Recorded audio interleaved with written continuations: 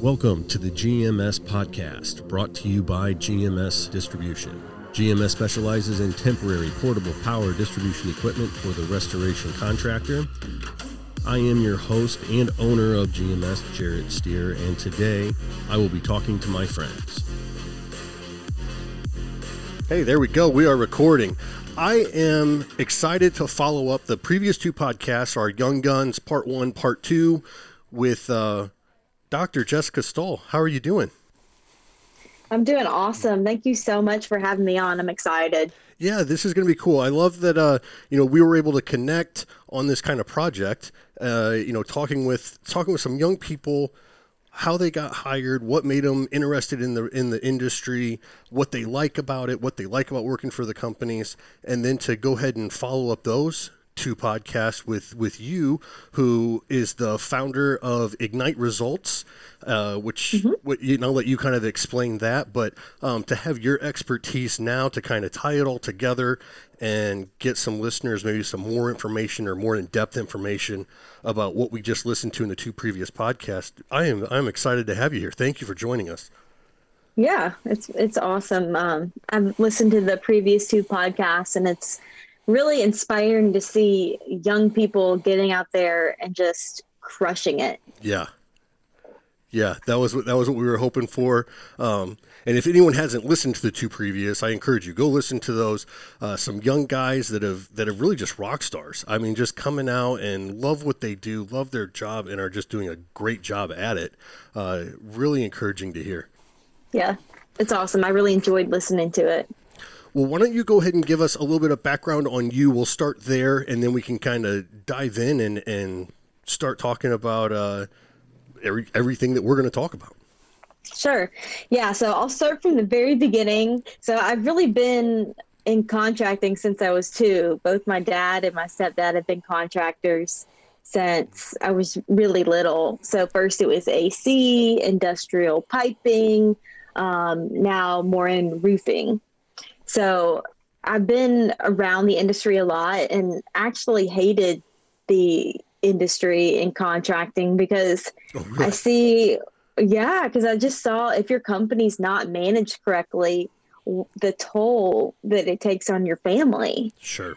And my dad's company was not managed correctly. And so I didn't want anything to do with contracting. So I moved out of the state.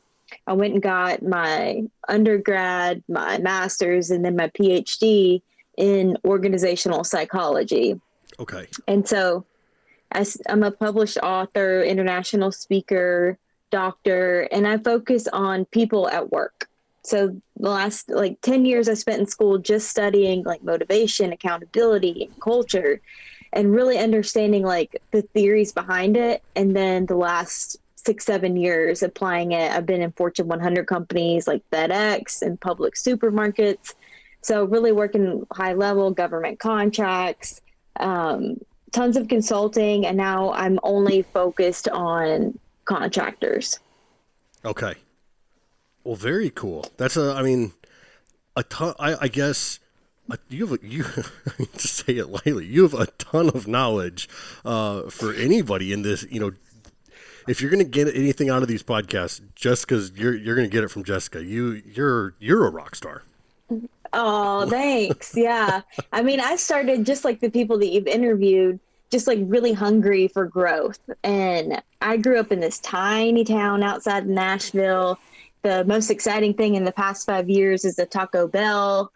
And I just wanted a better life and wanted to bring just a new and innovative way to do things to contractors, especially in small towns that don't necessarily have that opportunity and aren't exposed to a lot of educational things. So I can be the one to go in and help companies let's make you a legit business. Yeah. Let's fix your culture. Let's figure out if there's something not working. Let's bring some innovative ideas so that you can run your company and your life better. Well, I think for so many contractors, and even how I started my business, because I'm still a small business. It's just me in manufacturing power distribution. But I came from my dad's business, who I think at most he's maybe had 4 employees, and he came from his dad's electrical contracting business who, again, probably 2 or 3 trucks at the most at one time. And it's kind of, I mean, that whole saying, you don't know what you don't know. And I can remember, having, and I can't think of a specific issue, but, an issue in my company where it's like, oh my gosh, I do not know. I can't figure this out. This is impossible. And, you talk to a couple of people, or I get a business coach and he just goes, oh, do this, not that. And you're like, oh, that fixed it. That made it all better. So I can see where, a lot of people, contractors, where we don't have maybe the formal education, or a lot of entrepreneurs maybe don't have that formal education, but just have that drive to go. And then to have somebody like you come in afterwards and go, okay, I see all your pain points, but these are all manageable and fixable, and let me show you how to do it. Yeah, really, I get companies up to transform their company in 90 days or less. Oh, wow. A lot of it's transforming the way they communicate, mapping out their processes, and hiring great people. That's your 3 main things there. Well, and kind of talking about that, hiring the right people. So the 2 previous podcasts, we interviewed 4 different guys, all from different restoration companies, kind of all over the country too. And I guess my goal with doing it, one, I wanted to spotlight these young guys who are doing a really good job. I mean, I did want to do that. But then 2, I have a lot of restoration contractors and people that it's hard to find good help. They're trying to hire the right people. They're trying to get people they're trying to figure out how, how do I find the right person? How do I know it's the right person? How do I hire them? And then once I hire them, how do I keep them? And so that was kind of, going into talking to these 4 guys, I wanted to cover all of those areas and see if there are any kind of commonalities, anything that's pretty standard across the board. And I'd like to kind of dive into them and talk to about each one of those. But really the only one that I came up with was at the end, culture. They and they didn't say culture specifically, but they all liked the company they worked for. They all they felt like it was a family, and they felt like they could trust them, and it was that culture made by the company, to these young guys, and that was really the only common between all 4 of them thing that I could pick out. Yes, and that's actually a great for you to notice that, because there's really, 2 reasons why younger people are attracted to a company, and that's feeling like you're part of something bigger than yourself, and having opportunity to develop within the company. So those are your 2 major things. Yeah, and they both, all 4 of them said those 2 exact things. They they like the restoration side of the job because they can go in when someone feels like their life's turned upside down and they don't know what to do, and these guys get to come in and fix it for them. They get to come in and make that difference, and they can see it, right away. They get to change someone's life in that moment, and then also the opportunity that their company gives them to grow and keep further education and more promotions. And that was, those 2 things that you just said, that's what these 4 guys said too, all of them. Yeah, a lot of people think, the number 1 reason why people leave a company is for pay. So that's what people say. No one's going to leave for less pay, but the reason they start looking is because they're not happy 75% of the time with the leadership of the company. With their direct manager. So that's the pay is the trigger, but the whole reason they're holding the gun in the first place is because they aren't happy with this current management situation. Right. It's probably a bad analogy with workplace violence, but you understand. It was just a theoretical gun, not a real one. Right. Water gun. Well, so kind of where I wanted to start, and we can just kind of briefly go over them. One, when I was talking to these guys, I wanted to know about their previous employment. And and that was actually a pretty common thing too. I think all 4 of them, were responsible for purchasing their own vehicle, for providing their own insurance. These guys had financial responsibilities while they were still in high school that they were responsible for. Their parents weren't handing them money. And all of them ended up getting jobs, at 14, 15, 16, and having jobs throughout high school. Do you kind of see an overlap there of a good, we're talking about somebody maybe 25 or younger, but when you're looking for someone that's motivated and a good hire, is that something that kind of I don't want to say dictates it, but kind of shows that, hey, this could be a good guy. He's had a job since he was 15 years old. Yeah, so I think like the common denominator, whether it's having a job, but looking for somebody that has a need for achievement and growth. So you can look at it like, okay, they've had a job, they've got this financial responsibility. You can also look at it like they've excelled at school in their academic career. They've played sports and like had, became a team captain. But so whatever, I don't think I would want to limit it to just have a job, but okay. It's more of have they excelled in the other areas of life, and do they have that need for growth? When you're interviewing someone, and we're talking, 25 and under, how far back do you want to, start talking to them about their life and those achievements? I mean, do you go back to the 8th grade football team and try to try to get an example there? But we got a kid working at IHOP when he's 15. I mean, how far do you go back and right, where do you kind of, I don't know, draw the line, but where is that good information? How do you get it? Yeah, it's usually like in the past 5 years is all that I would go back with work history, all that I would go back. I mean, with all the changes that consistently happen in our world, going back 5 years and thinking that behavior is going to predict future behavior is pretty misleading. So we want to stay current. Okay, say that again. Oh, sorry. No, you're good. I just want to. I think it's an important point. Yeah, so I only go back 5 years within their work history, within their achievements, because the whole point of an interview question is predicting future behavior. That's the only reason we ask, is to predict how well they're going to perform in our company. So asking questions that are about something 10 years ago is not a predictor of future behavior. So ideally you want to keep it within 2 years, but going back 5 is great.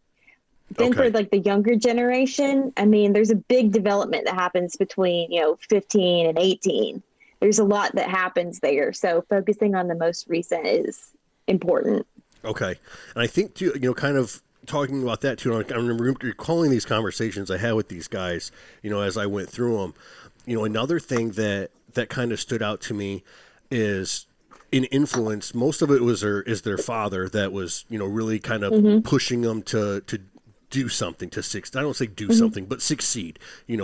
That they had like a good mentor, they had a good role model in their father, and then I think the last guy, Brandon, was his grandmother. I guess the point is, whenever I asked them like, hey, who's influenced you? None of them were like, I don't really know. It was like, boom, Dad did, Grandma did. Like they had an answer very, very quickly of someone who has been a positive influence in their life. Yeah, I mean, that's exactly why I'm successful, is because I had my parents, and I was really set up for success, like watching their influence. And I mean, it's tough, somebody that didn't grow up with access to education, with a broken home, like all of those are factors that now someone has to overcome. So I think it's like something like, as listeners on the podcast, to be like really grateful for like all the people in your life and your situations, because some people just don't have the same opportunities, or they have to work 10 times harder to put themselves in a position for success. That's really interesting. Yeah. And I think sometimes, especially, I mean, just, we could go on and on, but just us as Americans and taking things for granted and how fortunate we have it. But that's another thing that I think some people can overlook and not realize how fortunate they are to have, maybe have those easily built relationships or those good people around them. Yeah. I mean, there's so many theories about like high achievers. So this is kind of something I studied in school, is like what makes somebody a high achiever. Is it their circumstances? Is it their genetics? Is it their upbringing? Is it just like a spiritual thing? So there's no real one answer. It's a collection of everything. Yeah, so it's kind of like to find commonalities. I think, you know, but we don't want to overgeneralize something that's just more complex than just sticking someone in a box if you had a good family. Sure. It was interesting, I think. And then kind of the next thing I wanted to find out is how they found out about these jobs. You know, where did they find the jobs? And one worked for his dad, so that was a pretty easy one. he found his job pretty easy. The other two referred by friends, and then the other gentleman started at a temp agency and then became a full-time hire off of that. So, which I thought that was kind of interesting too, that there's, you know, kind of that dynamic. But two guys coming from referral, I mean, is that something that you see in that hiring process when looking for someone? Is it seems to me like maybe referrals would be overlooked, and you're trying to get your information on this website or get your information over here, get it to this recruiter, that you could actually go internally and find some referrals inside the company. Yeah, that's the strongest way to recruit someone. That's the number one way is referrals. So when I work with companies, it's like you have to have a referral program. So once somebody completes their first job, after person receives their paycheck or sells a roof or, you know, sells something, then the person that referred them gets like $500 or $300 for that referral. So incentivizing your people to refer people. Okay, so that typically works when you have good people already. Okay. So you're saying if you're a company, and I didn't mean to cut you, we got a little jumbled up right there, but if you're a company and you don't have a referral system, like you need one, you should have one. Yes. And what does that in a kind of an overlook, what does that look like? So, I mean, it's really just a policy of saying, if you bring me people, then for each person you bring me, it's $500. And if they're hired and like have like a 2-week waiting period, or after they sell their first job, like there's some criteria. Okay. Not just because someone gets hired, but making sure they're either there for a certain period of time, or if it's like somebody commission driven, that they have their first sale. But it's really as simple as that. Once you put money on the table for people, it makes it easier for them to go out and get their friends. Sure. Yeah. And they want to, and so if a company doesn't have something established right now, we're saying give a $500 referral, and let's do as far as a time frame. What does that time period look like? I know you said 2 weeks. Is that a standard, or should it be longer, or what's your suggestion there? If we were just going to implement one now.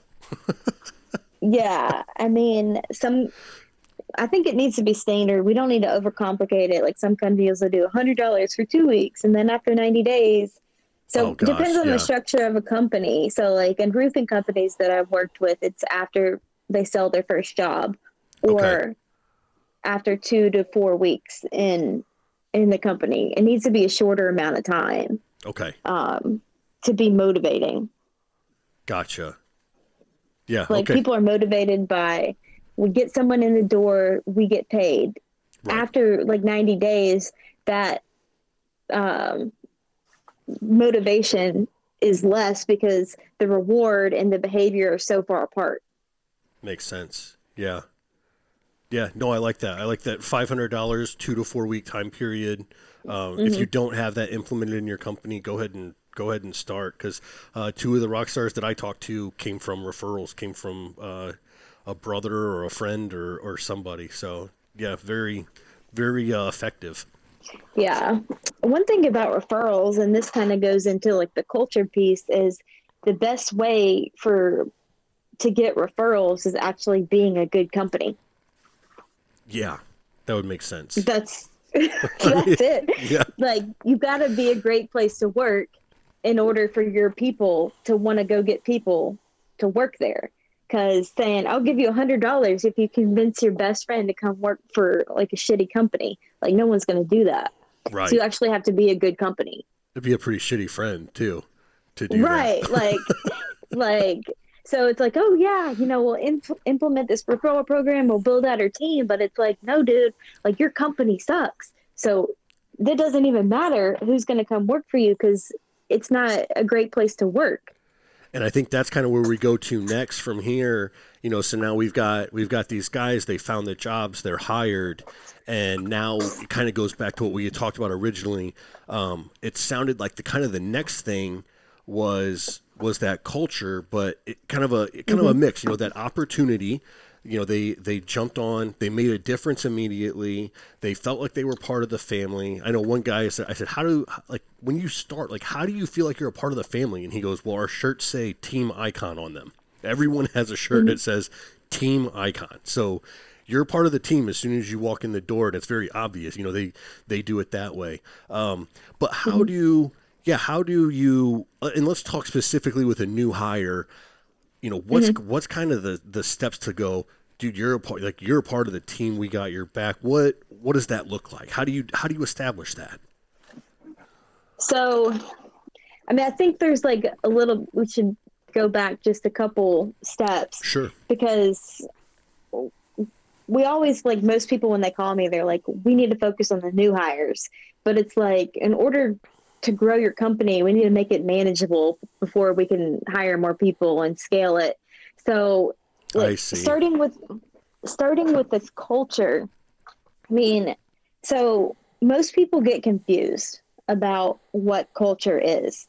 There's so many definitions. There's so many things that people say culture is, but it's one thing. There's one thing it is, and that's an experience. How your people experience working at your company. That's culture. Interesting that you said. I've never heard it explained that way, but that it's an experience. Exactly. And so you're thinking, we spend so much time focusing on our customer experience, have all these policies written out about how we're going to take care of our customers, and we want them to be happy. That's the end goal, is their experience. But we often, as companies that I work with, we fail to put emphasis on our employee experience. There's really no policies or team development activities or anything that's really supporting the employee experience. And so once we're investing in our team, it's automatically improving the way that we treat customers. Sure, because it's going to kind of like a trickle down. If you're happy, right, then you portray it, and then it keeps going. I'm curious. Then the experience. What if you walk into a business and you're like, we need to have this employee experience? Kind of what's the first? Is there a first thing you look for? Is there a first step to doing that? There's a couple ways to do it. When I go into a company, I do interviews. So I interview the whole team. Okay. Or I will do a survey. To see an employee experience survey.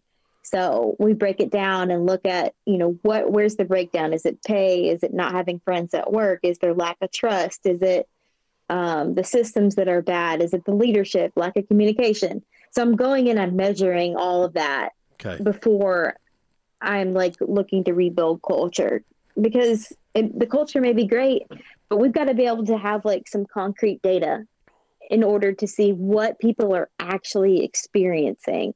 With sales, that's easy to track. We've got our numbers on the board. We can have our customer feedback surveys, but we need to know what employees are thinking. So one way to do it is just getting their feedback and asking them. The other way to do it is as an outside consultant, I do interviews and surveys. So that's ground one. When you want to improve culture, we need to know what's working and what's not. Okay, and you're doing that as third party through a survey. Yes, yeah. And then once you kind of find, well, I guess let me ask you this: what's the most common one that's kind of that breakdown? Well, it's always a lack of trust. Okay. There's always a lack of trust is the main issue. So typically that happens in two forms of trust. And this is what my research is on. Yeah. So we often think of trust as my manager cares about me as a person. That's trust. But what we often don't consider is trust is consistency in the company. In order to trust something, it needs to work the same way every time. You've got to have systems in your business. If you don't have policies, if you don't have systems, if you don't have standardization, there is no trust in the company. There's, like, I don't know if that makes sense. Like, it does, yeah. Structure equals trust. I mean, it's kind of like even when you're like raising a kid, having them on a schedule and a structure or whatever. You know, we're people, like, we're not too far removed from being kids. I mean, it still works the same way, knowing your expectations, having your job description, having the systems to follow, that creates trust. And that's really where your foundation, you can't really have a strong culture unless you have a strong foundation in the company. So it's having those procedures and systems in place so that your team knows exactly what's expected, what the outcomes are, and having that consistent. And exactly. And you're saying that's the trust part of it. I mean, we're calling that trust. Yeah. So like it's trust of the head and of the heart. Okay, interesting, and it makes sense. Yeah, I mean, it totally makes sense. Yeah, a lot of people don't think about, you know, what is actually trust, but it's really, we can say, you know, it's a great family environment, people are warm, but how long does that actually last if you have systems breaking down and people stepping all over each other to get a job done and there's no way to stay organized? That's where all your frustration comes from, is that lack of standardization. So when you have that foundation, it's a lot easier then to focus on these like emotional, inspirational, team building activities. That completely makes sense to me. I mean, because if it's a building activity, well, you have to build on something, and if you don't have if you don't have it to begin with, the building activity is going to be useless. There's nothing to build on. Exactly. Yeah. So I'm glad we're on the same page. You get it. Yeah. No, it totally makes sense, and I guess I never realized, kind of the importance of. I mean, I understand the importance of systems and procedures, but that those can really, like, that's the foundation. Like, that could really break. I guess I didn't realize the consequences and how far, they go into culture. I don't know that I would have put systems and procedures in the culture bucket. Yeah. I mean, a lot of people don't think of it like that, but it's like, just like the logic piece of like when we're designing an employee experience, because it really goes back to the experience, not just the emotions. So designing an experience, designing those systems to create a positive experience. I mean, you're creating all the systems with like a people first mentality. So just really depends on like your market, your business structure, but whatever systems and processes you develop, you want to make sure that it's putting the employee first. Yeah. Well, I think in talking to these guys, I mean, that I feel like they definitely felt that. I mean, they felt, I'm trying to think how the one kid put it, kind of like they got his back kind of thing. I mean, he trusts them. I think the other thing was, that came up is like, they're straight shooters. They tell me the truth. They're direct. And it seemed like these guys liked that kind of interaction with their upper management also. Exactly. So the third thing, so we talked about, opportunities for development. We talked about culture. And then the next thing that like the younger generation wants is feedback. Feedback from their manager. Yes. A lot of times, like the company owner or the managers, we're just too busy. Well, they're too busy first because they have broken systems. So, that's the problem. So there's your first clue. Yeah. If you're too busy, step one, your systems aren't right. Yeah. Got it. So they want, people crave, and especially younger generations crave that feedback from their managers and having it really done quickly. I mean, you think about now the way that our world works, everything's really quick. We get feedback from a quiz automatically. We're no longer using these Scantrons and waiting weeks to get our test score. It's automatic. So we're operating where people, especially younger generations, want that immediate feedback. So that's where weekly meetings and one-on-ones come in, and keeping that time for feedback, that like consistent check-ins with the manager and the employee. So you said something there, and I kind of want to touch on that. So you said a weekly meeting and one-on-ones. Obviously, a weekly meeting is once a week. What should those weekly meetings consist of? So usually that's like your weekly, at least weekly team meetings.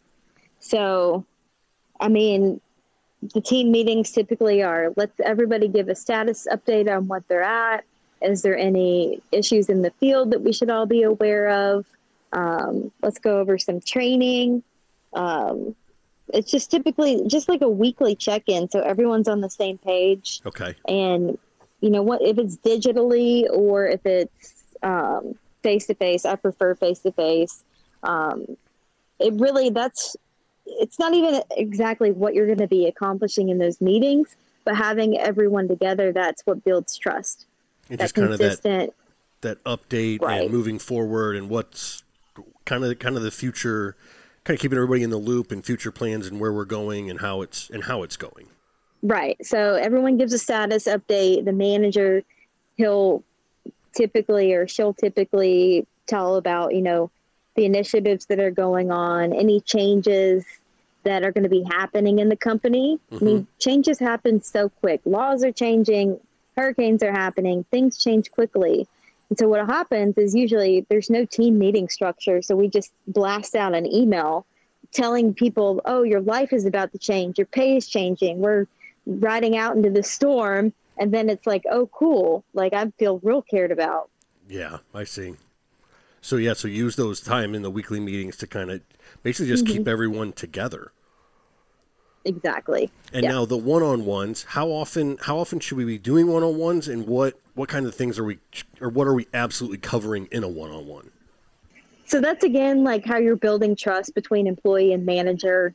Just depends on how the structure's built. So in roofing companies, typically it's like the owner is going to meet with the management staff, each person one-on-one, and then the manager would either do small groups or one-on-one with his employees.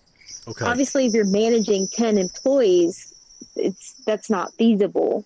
But if your structure is set up right, where you have like one manager managing 4 or 5 people, then like having that meeting once a week, 30 minutes, or meeting every 2 weeks, 30 minutes, is how you're going to be proactive.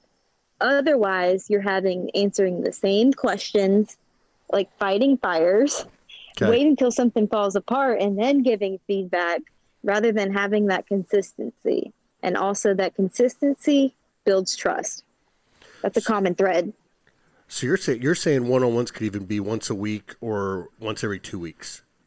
Right. Yeah. No longer than every 2 weeks. Okay. Very cool. Well, then I guess going from there, the next thing would be everybody they find a lot of satisfaction.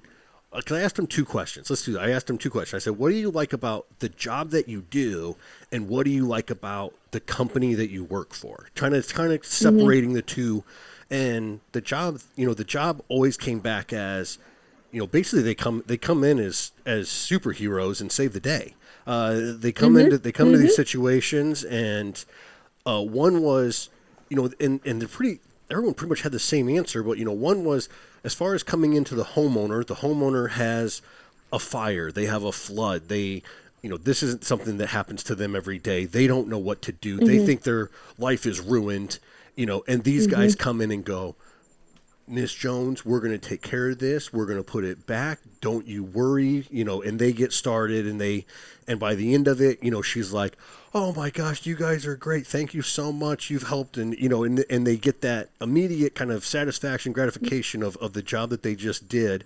And then two, while they were on the job, all of them talked about the teamwork within the company that, they don't want to let the guy down next to them, and they know that guy doesn't want to let them down, and everyone's working together for the same goal, and they can come in and the amount of work that they accomplish as a team and feel like they're a part of that team and can trust the team on the job. Mm-hmm. That was the other big thing that all of them pretty much said that that's what they liked about the work aspect of their job. Yeah, that makes total sense. I mean, helping people and getting that immediate feedback and just feeling like you're making a difference. Oh, there's that feedback again. Yeah, the immediate feedback. Yeah, so that's like, so when we're talking about millennials, it's like feeling like you're part of something bigger than yourself. So that means like being part of the team and feeling like you're making a difference in the community. I mean, it is a rewarding job. That's why, it's physically taxing a lot of times depending on your role. But people stay well into their 50s, 60s, because you can see how you're impacting someone's life. And I really have so much respect for all the restoration contractors that I work with, because when we think about uplifting a community, the contractors are really one of the foundational pieces that's keeping everything together. If it wasn't for them, things... Yeah. Like they are on the ground in crisis, stabilizing communities in a time of disaster. Yes. Yeah. I've never really looked at it in that big picture, but yeah, especially in a time of disaster, where everyone comes in. I mean, it is those guys and the contractors and their teams that come in and really put it all back together for everyone. Yeah, exactly. I mean, without them, things fall apart. And like, I know a lot of people that worked with bad contractors, and when they haven't done their job right, and then it's months later of misery and having to miss like family time to deal with getting a new contractor. So somebody coming in and doing it right, part of a good team that's well trained, that not only enhances like their life in the first week, but it saves them so much stress. Yeah. That's why I love working in this industry and working with contractors. And I feel like, we talked about recruiting, how to get great people into the industry. I mean, that's the story that needs to be told in your recruiting. We need to show the younger generation, if they want to feel like fulfilled and feel like they're part of bigger than something than themselves, having a video that shows, this is how we've helped people and really getting your brand out there. I think, contractors can be super humble. I mean, well, you always have the ego of the owner, but can be super humble, like in the community. Like if you can really showcase that to like job seekers, how much you make a difference in that, emotional appeal, how we are helping people. I think a lot more people would want to be in the industry. They just don't know. That's a really good point. That's a really great idea too, to kind of market that side of the business where, yeah, if you want to make a difference, you can come here and you can make a difference tomorrow, because we're gonna go to this chaos job and we're gonna fix it, and you're gonna have that fulfillment. You'll feel fulfilled tomorrow. Yeah, I don't know that anyone's actually marketing that when. I mean, I'm sure they are, somebody is, but as far as a lot of people who are trying to find that new hire, or even just get people to apply or get people to interview, that's a story that needs to be told. Exactly. Yeah. It's all about like people want to come to the company to learn and grow, and they want to be part of something bigger than themselves.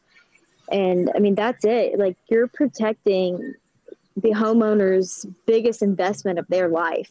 Like this is where if something happens with the home, like that's their biggest investment. So to have a part in being able to protect that is absolutely incredible. Like you're really helping like like their finances pretty much hinge on this investment. So it's like to be part of like it's just such a powerful gift and service that restoration contractors give.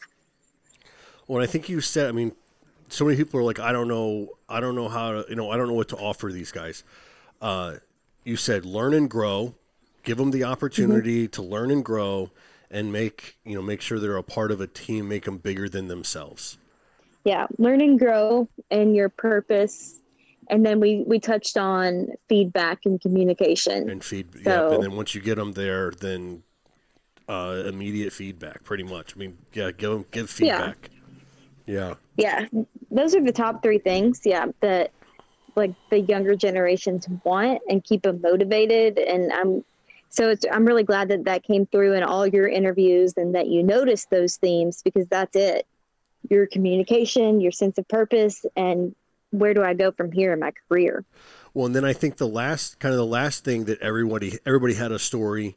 When I asked them what do they like about the company that they work for, and I think it kind of ties in with that feedback. Well, some of it ties. So let me just go here. So when I asked them, two of the guys said stuff that really stood out. One was they have a barbecue. Their company has a barbecue, and I don't remember if it was every Friday or once a month on Friday, but I know that he knows he's getting a good meal, he's getting a barbecue, and it's going to be with the whole company, coming together for this barbecue. And that was something that he really looked forward to. The other guy, he had more of an office job. I thought it was fun. He said everyone in the office has a Nerf gun, and they shoot each other. He talked about that he's been shot more with a Nerf gun and shot more people with a Nerf gun than he ever has his whole life. But everybody in the office has a Nerf gun, and that just kind of made it fun. Just made a good atmosphere. Yeah. So I guess in wrapping up, do you have any kind of like those kinds of things where what should people be doing, or what have you heard of people that are doing that are kind of off the wall, or maybe a little not as expected? Just to show some gratification or have some fun inside their company. Yeah. So, I mean, one of the mission of a restoration company is to be able to help homeowners in the community. So I think it always provides a sense of purpose and teamwork whenever you're doing something in the community, some type of charity event quarterly. I always recommend my companies to do that. A charity event quarterly. Okay. Yeah. I mean, that's how you're going to sometimes you have egos in the company because we don't get outside of our busy day to day. And so once you're doing something like going to the animal shelter or delivering food to people less fortunate, that's a way that you bond with your team and you're outside your comfort zone. Okay. Celebrating birthdays, having, once a month lunches, just whatever works for your company. The most important thing is that people are together. Well, and I guess it kind of goes back to that experience, the employee experience. Mm-hmm. Yeah, so exactly. I think you said it with the birthdays and a monthly lunch and yeah, it's just that just going back to what we talked about previously, is that employee experience. Yeah, and that's what people typically think of culture is like the fun things like team building and activities, and that is definitely the part of culture. But I guess one of the things that I want to convey to people is that only works when you have a strong foundation. Right. If your systems and processes, yep. Exactly, then that doesn't matter. Because everything's a wreck and everyone's stressed out. So, let's go to a barbecue and talk about our problems. Yeah. There's not much. Yeah. You have to have something to build on before you can have team building. Exactly. I haven't heard anybody say it like that, but I'm going to start using that. You take it. Yes. Use it. It's probably one of the most clever things I've ever said. Yeah. Take that. Dr. Jessica, I know we are, out of time. You got to get going. I can't thank you enough for everything that you've shared. I mean, I think anyone who listens to this podcast who has some of these questions or is fighting with some of this or struggling with it in their company, I can't imagine they can't find some value in the conversation and the wisdom that you shared today. So thank you so much for taking the time, talking with us, and getting that information out. I really appreciate it. Yeah, this has been really fun. If anyone wants to get a hold of me, Yeah, I was just going to my say, go email, ahead and if anybody wants more information from you, how do they get it? it's Jessica at igniteresults.net. Okay. My company is Ignite Results, and Facebook is Ignite Results Consulting. So igniteresults.net. That's how you can find me. Okay. Shout out. Okay, perfect. And I'll get all of that information in the show notes also. So anybody trying to find Dr. Jessica, you can go there, go to the show notes and find those links to get with her. Again, I can't thank you enough for the information you shared. I think it's going to be very, very helpful to a lot of people. Thank you. It's awesome. I will talk to you soon. All right, sounds good. Have a great day.